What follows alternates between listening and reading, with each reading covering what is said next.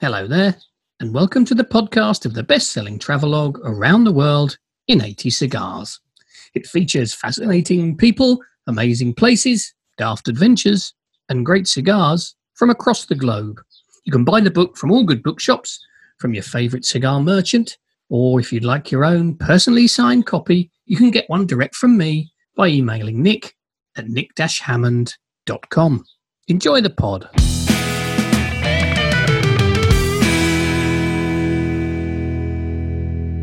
How would you like to feature in your very own episode of Around the World in 80 Cigars, the podcast?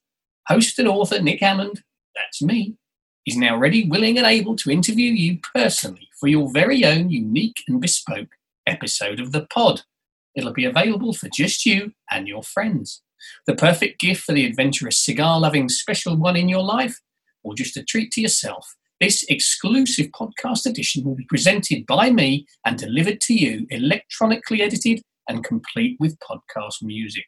Visit www.nick-hammond.com or drop me a line at nick@nick-hammond.com to find out more.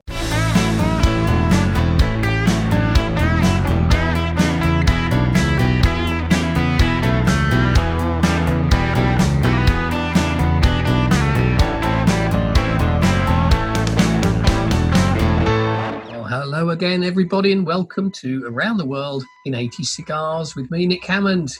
Another great guest for you. This week's guest, well, I suppose you could describe him as an enigma within a conundrum. He every time you speak to him, you hear he casually throws away another mention of an extraordinary chapter in his action-packed life. Now, I only met him, I guess it wasn't much more than a year or so ago. But in that time, I've come to regard him as a very important friend and confidant. He's a fierce ally, a shrewd judge, and into his 80s, he still squeezes every drop out of each and every day. He owns a firm which makes military and ceremonial swords for the UK and Commonwealth forces. And before that even, he founded a world-renowned aviation firm. Before lockdown, he thought nothing of jumping on a plane and crossing to the other side of the world for a few hours before coming back again. And he is an absolute non-stop whirlwind of fun, as far as I'm concerned. He's none other than Robert Pooley of Pooley Swords, and I am delighted to have him with me today. Hello, Robert. Oh, hello, Nick. Good to see you. Well, I can't see you. Good to say hello. Good to hear you at least. How lovely to have you with me. How are you, my friend? Thank you. I'm absolutely terrific. And how has the last few months been for you?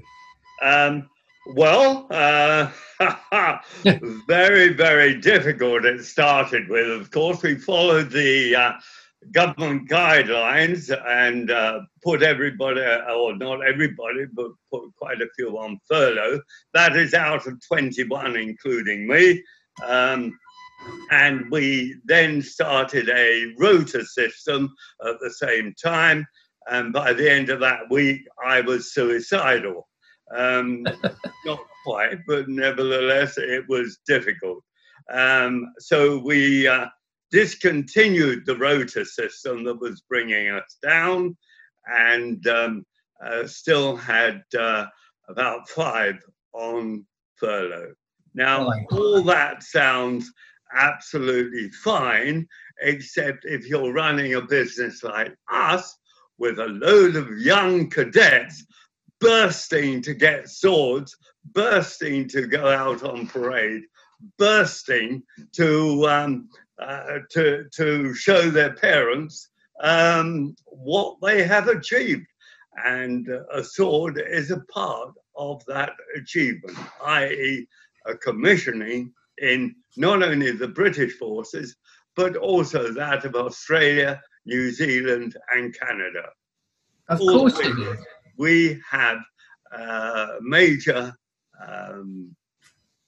I can't say interest, major associations with in supplying their cadets with their swords. And a sword is really, a sword is a mark of knighthood, and it is a mark of leadership. And that is what these boys and girls are achieving at the end of their courses. And in the case of Australia, New Zealand, Canada, it's a 4-year course, including a university degree. Big stuff for them. Yeah. So tell our listeners who don't know, explain a little more about the business. It's an unusual business in a really unusual subject, and it's incredibly detailed and incredibly important you get those details, and it's something that you are really passionate about. How on earth did you end up making swords? Because you're not a traditional cutler or military man, are you? No, that's absolutely true. I actually joined the Air Force for National Service. I signed on for an extra 2 years as an airman, as an engineer, and at the end of my service, I joined de Havilland's, but at the same time as joining de Havilland's, the famous aircraft company that made everything from the Tiger Moth to the Comet, I continued during that time with my flying, because I was learning to fly even before I joined the Air Force, finished off my pilot's license, and continued with de Havilland's for all of 2.5 years.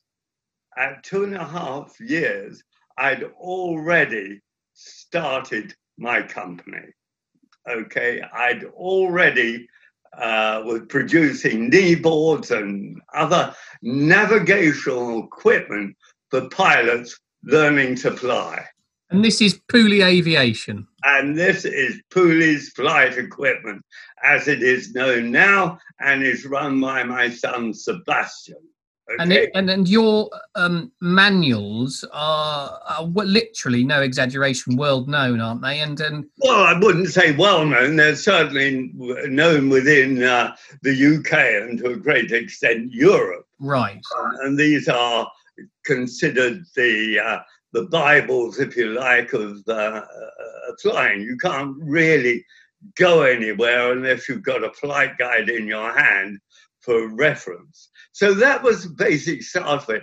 And I got to say that the early stages of doing these flight guides, my wife, who was the secretary to John Cunningham, chief test pilot at de Havilland's, actually typed out every single word on a sheet of paper.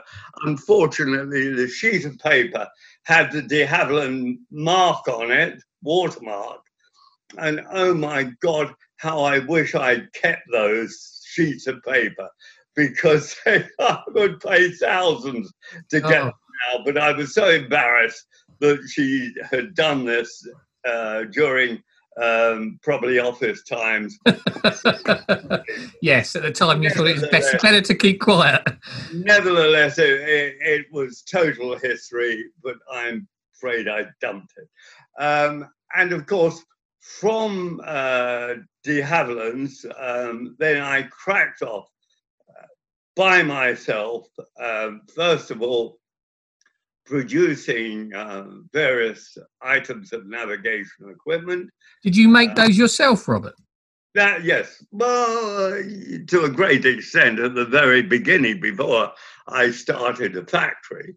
And the publishing was certainly done by myself initially of the flight guides. And then we went into everything. The CRP-5 computer is not a computer, it is a slide rule, okay? A plastic slide rule that in 1973, I thought was end of its time, because the Japanese were bringing out the electronics computer, not a plastic slide rule, but the electronics computer. And what was this for? Well, this is for navigation. But a slide rule, if we go back, everybody carried a slide rule. Right. Everybody needed that to work their way around whatever they were doing. whether they were an architect or they ran a cinema or they ran a shop, they would need their slide rule for working out all sorts of things. Okay. Then, of course, comes the navigation slide rule, practically the same thing with an Appleyard scale, and this is what we built. But to this day, the CRP-5, every single pilot that's flying up there from most of Europe and certainly from the UK, trained in the UK and Europe, would be carrying our slide rules as a backup. Not only have they learned to use it for their training, and 25% of the navigation exam is based on the CRP-5, but also the backup for that aircraft should they have electrical failure. A very, very important piece of material, which is basically back to square one. Indeed, back to the 1850s when, gosh, I've forgotten her name. Not Amelia. Lovejoy. No, not Lovejoy. Oh, God. Not Amelia Earhart. No. Long before her. Oh. An English lady, Lovelace. Oh, yeah. Lovelace invented computerism. And that's... And is that still... That piece of equipment is still kept as an emergency aid, is it, in most flights? Absolutely. But it all goes back. The word computerism is simply numbers coming together to make sense. It's as easy as that. Anyway. So after your experience, national service, you came out and realised there was a gap in the market where nobody was producing these things for, and in your opinion, aviation was only going to get bigger. Is that right? Oh, you're absolutely right. All our navigation equipment, a little was coming from Germany, but the majority was coming from the United States of America. Okay. And within a couple of years, we'd stopped that completely and producing our... No, I exaggerate. Probably totally in 5 years, we'd actually stopped that now. Stopped it completely. And there were no imports coming in. And I would say 90% was all Polish stuff. Then we went on to publishing, technical books, etc., etc. But that's aviation. Let's forget about that. Let's go back to 1962. Yep. I was in Harrods, as one is, and I bought a sword. Probably 10, 15, 20 pounds. 20 pounds was a bloody lot of money then. Why did you buy a sword? Because I've always had a fascination with swords. Okay. And my father bought me a sword stick, would you believe? And I remember this so well, from India when I was about 14 or 15 for 5 shillings. You know, money is so extraordinary when you go back. In my short life, what we could buy for a small amount of money. Back to aviation, in a minivan that I started with, I could travel all the way up to Scotland and all the way back, visiting all the airfields and the flying schools for £25. It's incredible, isn't it? Hotels, lodgings, and everything. It's just amazing. However, okay, I buy a sword from Harrods. Yeah. And I think this is a good idea. I'll present swords into aviation as prizes and awards instead of giving cups, which most people do. That is a good. Can you remember when that brainwave came to you, Robert? out in Harrods the same time as literally when you got this sword. Yeah. And that's where it started. So from that moment onwards, I wasn't going back to Harrods to buy a sword. I went straight to Wilkinson Sword, the famous sword makers, and had been for 200 years, or nearly 200 years. And so having started to buy swords from Harrods and presenting them, first of all, to the Royal Aero Club, the Helicopter Club of Great Britain, the Guild of Air Pilots, now the Honourable Company of Air Pilots, the Popular Flying Association, the Experimental Aircraft Association, Denmark, of course, France. Well, the next thing that happened was having run what has now become a very, very, very successful aviation business, the manufacturer and supplier of everything that a pilot would want to learn to fly, whether it's a PPL or a ATPL, an airline pilot transport license.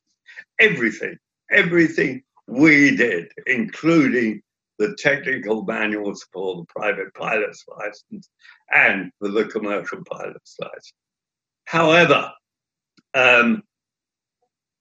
in 2005, I was up at our factory at Cranfield talking to one of my girls, Sheila, that had been with me at that time, 35 years. And there we are, in the newspaper, the Daily Express, Wilkinson Swords ceased trading as sword makers after 200 years. So I went straight into the office, rang them, are you selling? No, we're not, but we're selling everything off. If you're interested, come and see us. Well, that's really how it all happened. Did that rekindle that thought then to get into that very odd market? Well, I didn't, to be honest. I didn't really know what I was doing. Whatever I was doing, I wanted a part of it. Right. Was I going to start a museum? Was I starting a personal collection? And oh my God, I found myself within a couple of months setting up a business. Did people think you were crazy? Oh, good Lord, yes. But I've done more crazier things than that. I can only imagine. Insane. I suppose the most insane thing that I've done during the aviation career in 1988. In fact, on the 8th of the 8th of 88, I bought a ruined castle in Scotland, totally ruined. As one does. And restored that. Great fun. Yeah, I remember you vaguely telling me that story. You literally restored it stone by stone.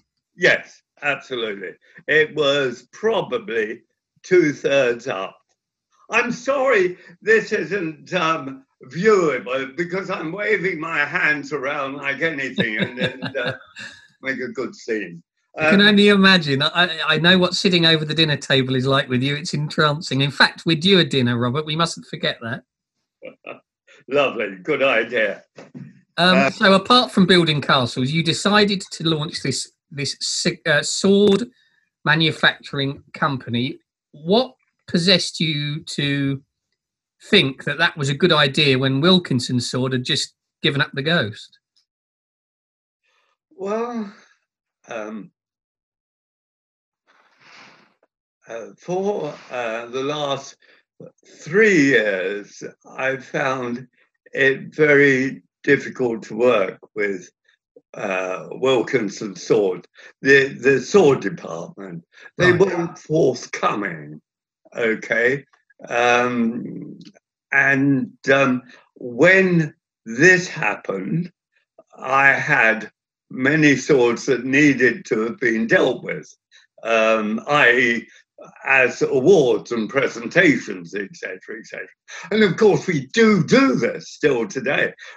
Presentations for Swords of Honour, etc., go out to Australia, Canada, New Zealand, as well as the UK all the time. So that was a major thing to decide exactly which way to go. And by the time this was in September, when I read about the closure of the sword department, they made marvelous razor blades, of course.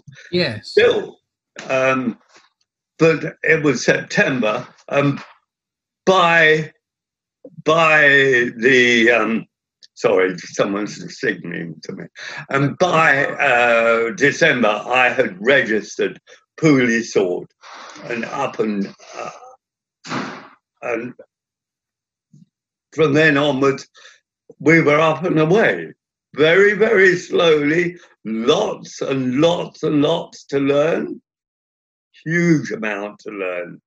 Huge amount to research upon. Huge amount of history. Terrific. But in a nutshell, I was able to buy from Wilkinson all their production files, all their drawings, lots of their various tools, and some of their heavy machinery. And was that very expensive? No. Right. So they didn't want it anymore. Nobody wanted it. No. The sadness is that I should have gone round to Wilkinson Sword every evening and looked in the skip because they must have thrown so much away that would have been useful now. And of course, I didn't know exactly what I really wanted. No. But, so it was to a great extent a lot of luck, which I did buy from them. A lot of luck. And when I look back sort of daily, I wish I'd done that. I wish I'd taken this. I wish I'd done that. But that's life. And indeed, in practice, we hardly ever look at the production files because it's history, and the same with their drawings. Our drawings are done in a different way, etc., etc. But it's lovely to look back on their remarkable history because they started as gun makers in the 1770s, and then went into the sword making really in the 1820s. Wonderful, wonderful, wonderful career. And I know that you're very much a history buff because that side of things fascinates you, and I know that you can reel off the dates and things. Let's talk a bit about, let's get nitty gritty about swords, because especially these military swords, what is their significance? Well, I suppose virtually the history, because the broadsword, for instance, the Scottish broadsword, really go back to the 1500s, late 1500s. The same sword has never changed. It's the same design and everything. Yeah, the blade, everything. The interesting thing is that it wasn't accepted into the British Army until the 1830s for the Scottish regiments. Just extraordinary. And I think that is still hanging on from Culloden. Anyway, it's a lovely sword, not used in Australia or Canada as a part of the army, but some of the reserves do use it, but is extensively in Canada, where there are 16 Scottish Reserve regiments. Absolutely extraordinary. Really? So, On earth does that work in Canada? Well, Canada is the same as the rest of the Commonwealth. Right. And they're using all the same swords. Interestingly enough, we have just redesigned the artistic work, that's the best way of saying it, on all their blades in Canada. Oh, right. So the Navy, the Royal Air Force, the Royal Canadian Air Force, and the Canadian Army. Every single regiment, every single battalion, every single organization has had their swords adjusted.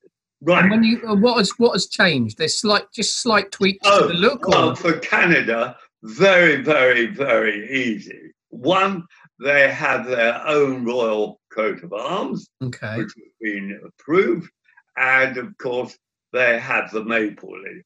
What more can you want? And when you look at national flags, etc., one of the most distinctive national symbols of any country is, of course, the maple leaf. True. And it's on a bag of sweets. It's on practically everything that you pick up in Canada.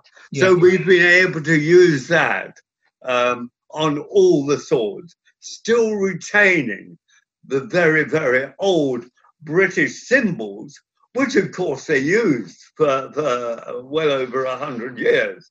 Because when you go back to the Navy, we're now talking about the sword that was produced in 1825 is the same sword which is used to this very, very day, and is used by many, many navies, not only Commonwealth navies, but many other navies around the world. Right. And so the importance of these designs becomes apparent over the years, because many of them have significant battles and things have been added to it, haven't they? And so that you'll find them etched onto the swords, and that becomes something of huge pride and honour. Absolutely right. Absolutely right. And when you think of the Guards regiments, the 5 Foot Guard regiments, the Royal regiments, on their blades, they have all their separate battle honours, and that is the same with the household cavalry. All the battle honours right up the blades. And the only other people that do this are, of course, the Canadians. And, of course, a sword is an individual sword. Every single sword we make, and that's why we call ourselves Pooley Sword, not Pooley Swords. We only do one at a time. Many, many thousands, but one at a time is produced with that person's name on it. So it will have on it William Smith, MBE, etc., as a part of that sword, before we crack down on everything else that he might want, i.e. where he was commissioned and the date of commission, perhaps his number, perhaps down the spine of the sword, the chap's great-grandfather's initials, father's initials, and which regiment that he was in, of what he was in, Royal Flying Corps, etc., etc. You know, it's such history. And then, of course, we're always refurbishing swords, and swords that go back 100 years, 200 years, 60 years when they're not looked after. We're refurbishing swords. And you should see the people, well, they don't at the moment, come and collect their swords. Great-great-grandfather's sword, awful conditions, throw it in the bin. They bring it to us come and pick it up. And many of them are in tears when they see it. Yeah, and that was a side of your story which I thought was very poignant. I mean, you're talking about long lost links with relatives. You're sometimes talking about commemorative swords for people who've lost their lives in battle, and their family would like to collect their sword or have it engraved. And when you give it back to them, this glorious gleaming blade with their name and the regimental herald and things on there, and it's very, very emotional, isn't it? Absolutely, it's one of the great things. But also, back to the cadets, they're pretty emotional. Our swords have to be perfect, really have to be first class, and it's lovely to see the cadets. And a cadet might say to you, hey, this dot's in the wrong place. And I might say, well, that's where you put it, but don't worry, we'll remove it. Right. But everything must be perfect. And these cadets generally are over the moon when they get their sword. It is something that is their family history. It is for them forever. It is heritage. And it's an heirloom, isn't it? Producing history, heritage, everything. That sword that next week will go to the Royal Air Force, and the Sword of Honor will be presented by Prince of Wales. Those swords will be in their family for hundreds and hundreds and hundreds of years. And if, like me, you've lost where you came from, a sword would have been a great reminder that that's where I came from. That's where my great-great-great-great-great-grandfather was fighting. That's where he was. It means, I think, such enormous amount to a family and to the person that holds that sword. Yeah, absolutely. I mean, I want to talk to you a little bit more about the presentation ceremonies and things. But for those of us who are not immersed in this world, where do you start when you want to recreate a 200-year-old sword? At the beginning, a new sword. Yeah. How do you make a sword? So, as far as the Commonwealth is concerned, particularly Australia, New Zealand, Canada, and the UK, it is generally I'm out to the colleges in Australia. I talk to them about the swords, about the history of the swords, about what they will need if they want to buy a sword and their parents think this is a wonderful sword, wonderful idea for a commissioning gift. Then they will fill in a form and away we go. We will then advise them what they should have on the sword and the layout of the sword and the font that they want on that sword.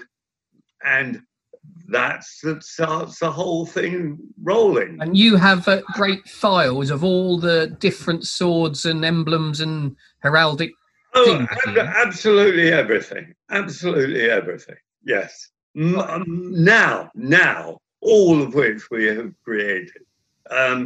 And all right, though much of the manufacture of the sword is done with the old traditional way, we actually draw the design up on a computer so that the design is perfect. We then fill in, obviously, the person's name, generally first name, surname, when he was commissioned, as I said before, on the date, and then any other additions that he requires. And we send that to him for checking off. And then we continue to do the job. And for UK, Cranwell, Sandhurst, Dartmouth, and the Royal Marines at Lympstone, I generally, personally, deliver them and hand them out. When we go to Australia and Canada, they are boxed up and sent out. And then someone is responsible for opening them up and sending them off. Handing them out over there. So I would only go to Canada and Australia, New Zealand, etc., for delivering of a speech, delivering of a lecture, delivering of a talk, as I like to call it, to explain the history of swords, the manufacture of swords, and most importantly, the care of swords. Most important that. Yeah. Then I am likely to go out once a year for their commissioning parades.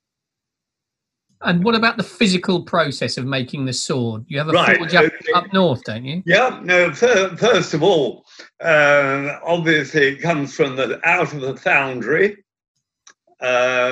It is then hardened and tempered in sheet form, a sheet of 6 feet by 4 feet, hardened and tempered. Then it is laser cut out.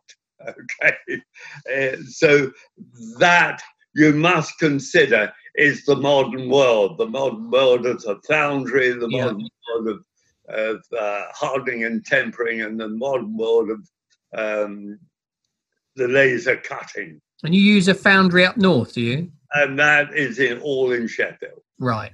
Then from there, still in Sheffield, it goes to our workshop at Aberdale, where it is ground to shape.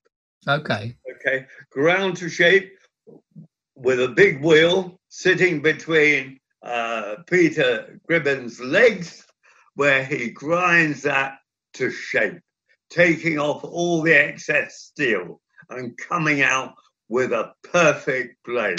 I mean, that alone is extraordinary. He does it by eye? By eye. Wow. That is extraordinary. Then it goes back into Sheffield, where we put the fuller in. The fuller is the center of the blade, which is ground out. This lightens the sword, balances the sword, and strengthens the sword, or should I say the blade. Okay, like an RSJ. An RSJ isn't a lump of steel, it is an H figuration. Okay. Okay, that gives it strength. If it was just one block, as soon as a bit of heat on it, it would bend. So that's the basic of what goes on up in Sheffield. Very, very, very important. And it's nice to carry on the traditions of Sheffield. It's so historically very important. Yeah. So once that is done, it comes down here to Shoreham, an airport. And incidentally, the Canadians were on this airfield at the end of the First World War. Right. And the New Zealanders in the Second World War. Right. All good stuff. And of course, in the Second World War, we were surrounded by Canadians waiting to cross the Channel for D-Day. Yeah. Anyway, the blade comes here, and here we glaze the sword. We get the roughness off, and then we highly polish that blade. Really, really, really highly polish it. Then it goes to the etching room next door, where it is painted at the first stage, i.e. we have silk screens made. Yep. When the design is accepted by the purchaser or by the new owner, we actually have that blade or that design silk screened. And that is done up in Milton Keynes. And special frames, which you have seen, go backwards and forwards all the time by Carter Patterson or whatever you call it these days. New screens are made. So once the screen comes in, it is then lowered, and it's nice to say this, lowered through a hinge onto the blade. The silk screen is then painted through onto the blade. It then goes from downstairs to upstairs, where it is then adjusted by hand, and all the lines right the way down the blades that you've seen are all painted on by hand. Lots and lots of handwork, lots and lots of hand painting done. From there, it comes down, and the other side is screened. Then that is also gone upstairs and hand painted, etc., etc., dried, etc. All drying time takes place. A blade will take 2.5 days, generally 12 at a time, but nevertheless, they're all taking 2.5 days to dry out and finish. Yeah. That stage, then it is acid etched, still in the same area that it is screened. So there you are. Then you have a blade, all painted, all hard, all ready for polishing. Then it is polished again, and out in reverse comes that beautiful, beautiful blade. And then you have an exquisite set of putting the handles on and all that entails. That's not a quick job either, is it? No. Then it goes to the workshop where everything is assembled, okay? Where the guard is fixed on, the back plate is fixed on, and the grip is fishkin. It's made from stingray. Yeah, shagreen. Not shark. Stingray. Okay, shark is an endangered species, allowed to eat people, but not the stingray. But do not fall out with a stingray because they are nasty as well. Yes. Anyway, they make jolly good grips. And they look good, and they are absolutely perfect. Then they are wired, gold wire bound. Once they are gold wire bound, then the whole thing is assembled. Okay, that is the sword. Finished, ready for final inspection. But whoa, it's still got to come together with the scabbard. Yes. Okay. So the scabbard, as far as the Army, Navy, Air Force, if it is not for the Army a metal scabbard, which is then has to be polished and plated and all that sort of thing. But if it is a leather scabbard, that all has to be hand stitched. And that alone is one hell of a job. I don't know how we sell these things so cheap. Does make you wonder, Robert. Well, God, it does. Because there's Aston at the end there, sitting with the scabbard for the Navy. I know it's Navy at the moment because that's the sword that we're working flat out to produce for their pass out in August. But that is all hand stitched, beautifully hand stitched, and both our leather people that are down there have not done leather work before they came here. And they are brilliant, absolutely brilliant. Amazing. They need a hug when this is all over. And when you have the finished only 3 a day. When you have the finished article, these swords are not filed for sharpness, are they? Ground for sharpness? No, they're certainly not. And in fact, even our little Furban-Sight fighting knives, i.e. the commando knives, are not sharpened. But the points are very, very sharp. You don't want to shove that in someone's heart.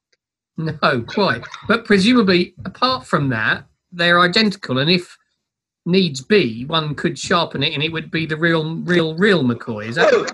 Oh, absolutely right. All the swords, Army, Navy, Air Force, including the Air Force, are all fighting swords. And you can honestly say that all the swords were designed and built for fighting.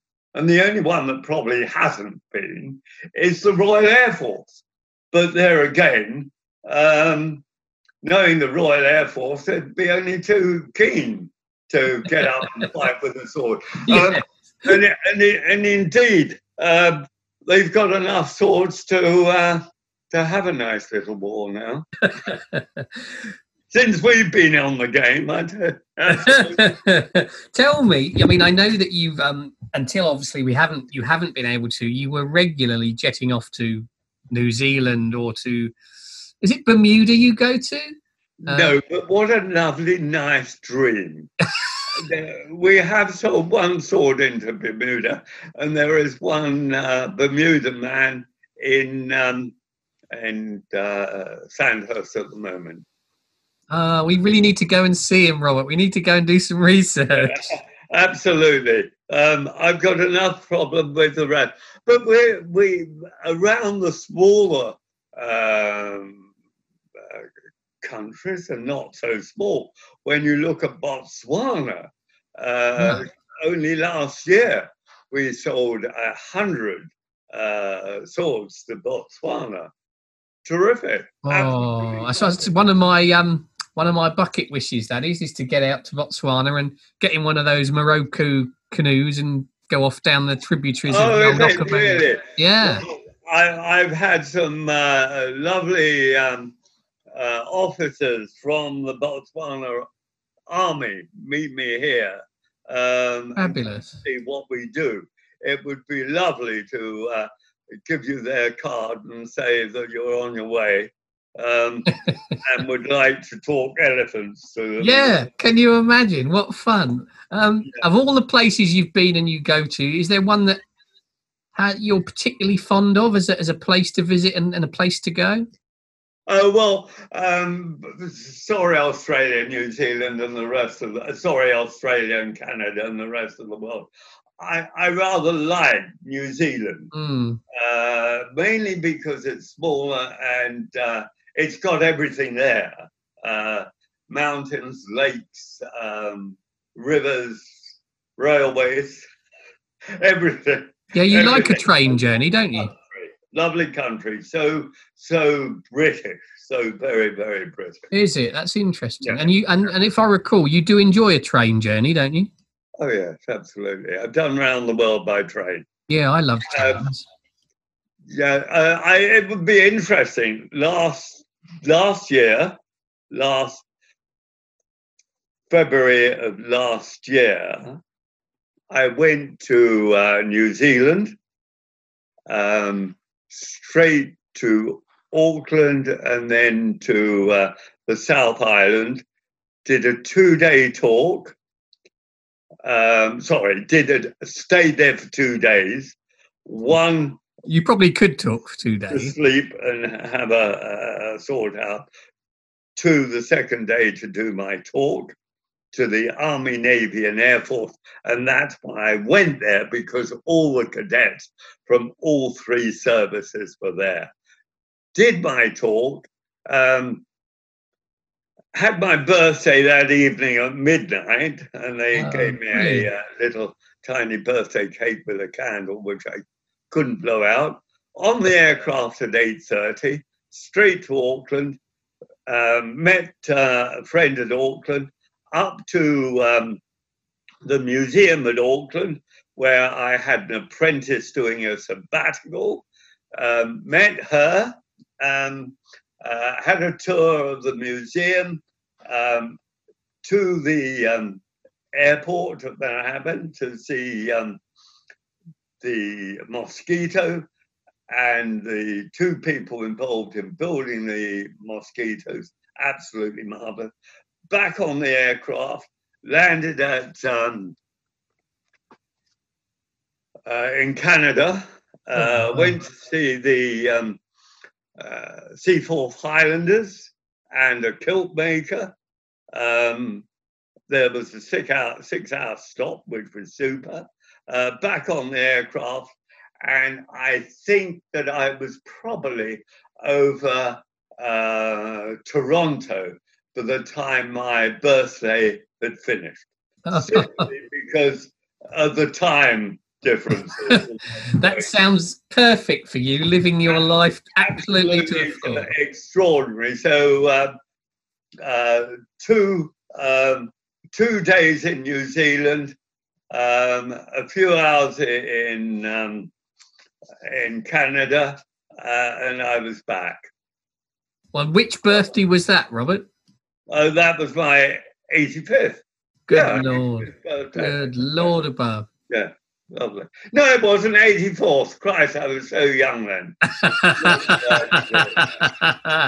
Exactly. Don't overdo it. It's important. Listen, I know that you have got a load to do, so I will let you get on. I wanted to thank you for coming on and explaining your extraordinary story to us, and we must get a date in the diary to see each other now that I was back in London this week, and for the first time in many months. It's very quiet down there.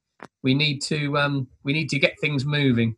Yeah, it's extraordinary, isn't it? London was going into London, coming out of London was hectic traffic-wise, but in London, around the Westminster Buckingham Palace area, it was empty. Yeah. King's Road was full, and the city was absolutely empty. And I had to go into the city the week before to get some engraving done, because the person in the city, Stuart, is the only one that I can trust to do Pacific engraving on silver.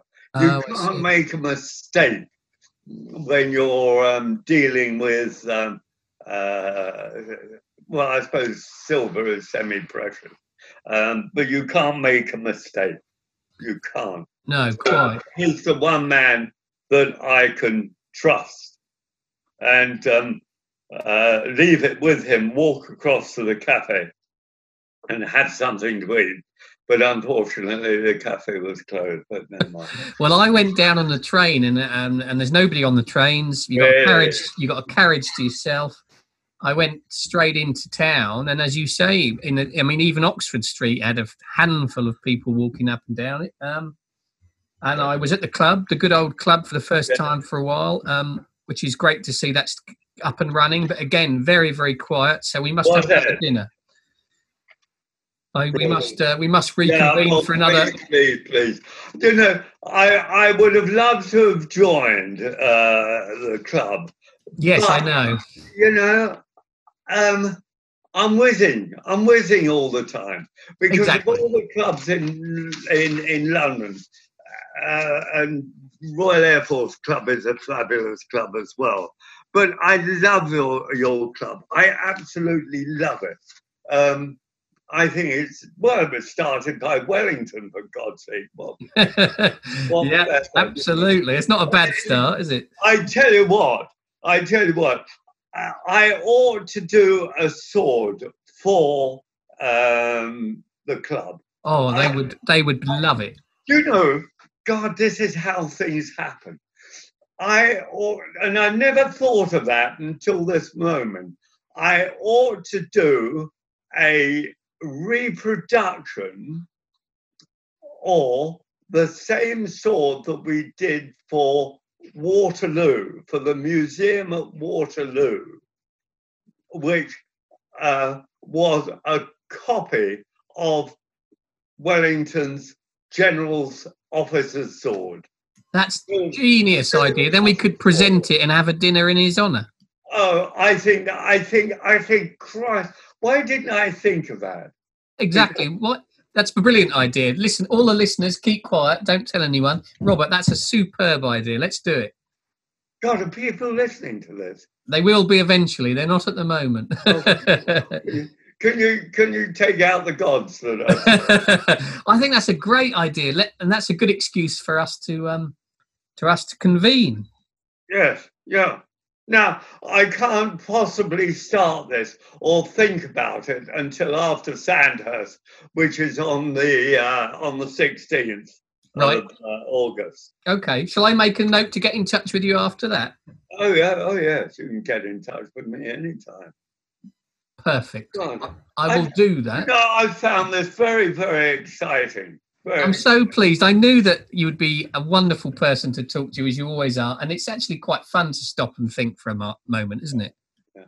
Yes. And the other thing, I don't think I mentioned, but it is so important, this comment, that when I stepped away, if you like, from the aviation side of things, and I'm not away, for God's sake. I'm still checking books, etc., and looking at that and making sure this is done and that's done. But fortunately, my young son Sebastian, this is 15 years ago, had just finished university. Okay, at Brookes in Oxford, and it is he that within 2 years had taken on the aviation business and run with it, and has made a huge, monumental success of it. I couldn't be more proud. It's absolutely super. And not to mention, of course, your daughter. And my daughter, in her own right, is a very, very successful interior designer. Last September, received the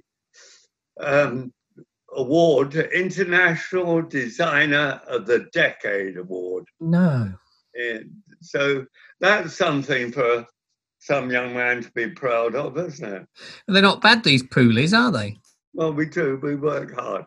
And of course, my other daughter, who's Samantha, who's a artist, did those wonderful wallpapers of breasts. Oh, yes. You know, and what is not to love about that? Well, I think that should have really, really taken off. And funny enough, it didn't. And I can't quite understand. But I'd like to get hold of a few and start again. Sheets of wallpaper, not the breast, and make a running of it. It's a delight to talk to you as always. Let's keep in touch, and we'll get that return fixture in the diary soon. Yep, absolutely terrific. All the best to you, Robert. Lovely to hear your voice. And you, and I'm off now to the plater straight away with these scabbards to plate. Wonderful. You go carefully. And as I talk, I've got a letter here, an email from Sam. There we are. Ah, perfect. Well, love to the family, and we'll catch up soon. Roger. Thanks a million. Take care. Bye-bye. Love to the family. Will do. Bye. Bye. Well, that was the irrepressible Robert Pooley. A quite remarkable man. He is an absolute bundle of energy. He's up in the morning, he's off, he's going somewhere, he's going to an airport, he's in work, he's marshalling the troops, he's taking you across the road to the cafe for some lunch where he's chatting up the girls and calling them by their first names, and he's just wonderful, great company, lovely man, and I hope you found him as interesting as I do. The response to the pod is amazing. Things go from better to better. Masses of people listen to you now. We're crashing through the thousands barriers, and lots of great feedback. So please keep it coming. Please review, please like, please subscribe. I know it's a slight pain, but it helps. Huge feedback from the last pod, AJ Patel. You're loving his story. And if there's anyone out there you think I should be in touch with, then give me a shout. Don't forget, you can get me at Nick at www.nick-hammond.com. I have something quite interesting coming up for those of you who may be searching for a really interesting gift for a fellow lover of the good life, and perhaps more details to come in the next pod. I'm just working on something that might just come to fruition in the next couple of weeks. I have some other things that may take a little longer, but you'll be equally interested in, I'm sure. But until then, take care of each other. I hope you're all safe out there. Let's get out there and get this country moving, because by God, we need it. And until next time, take care. Bye-bye.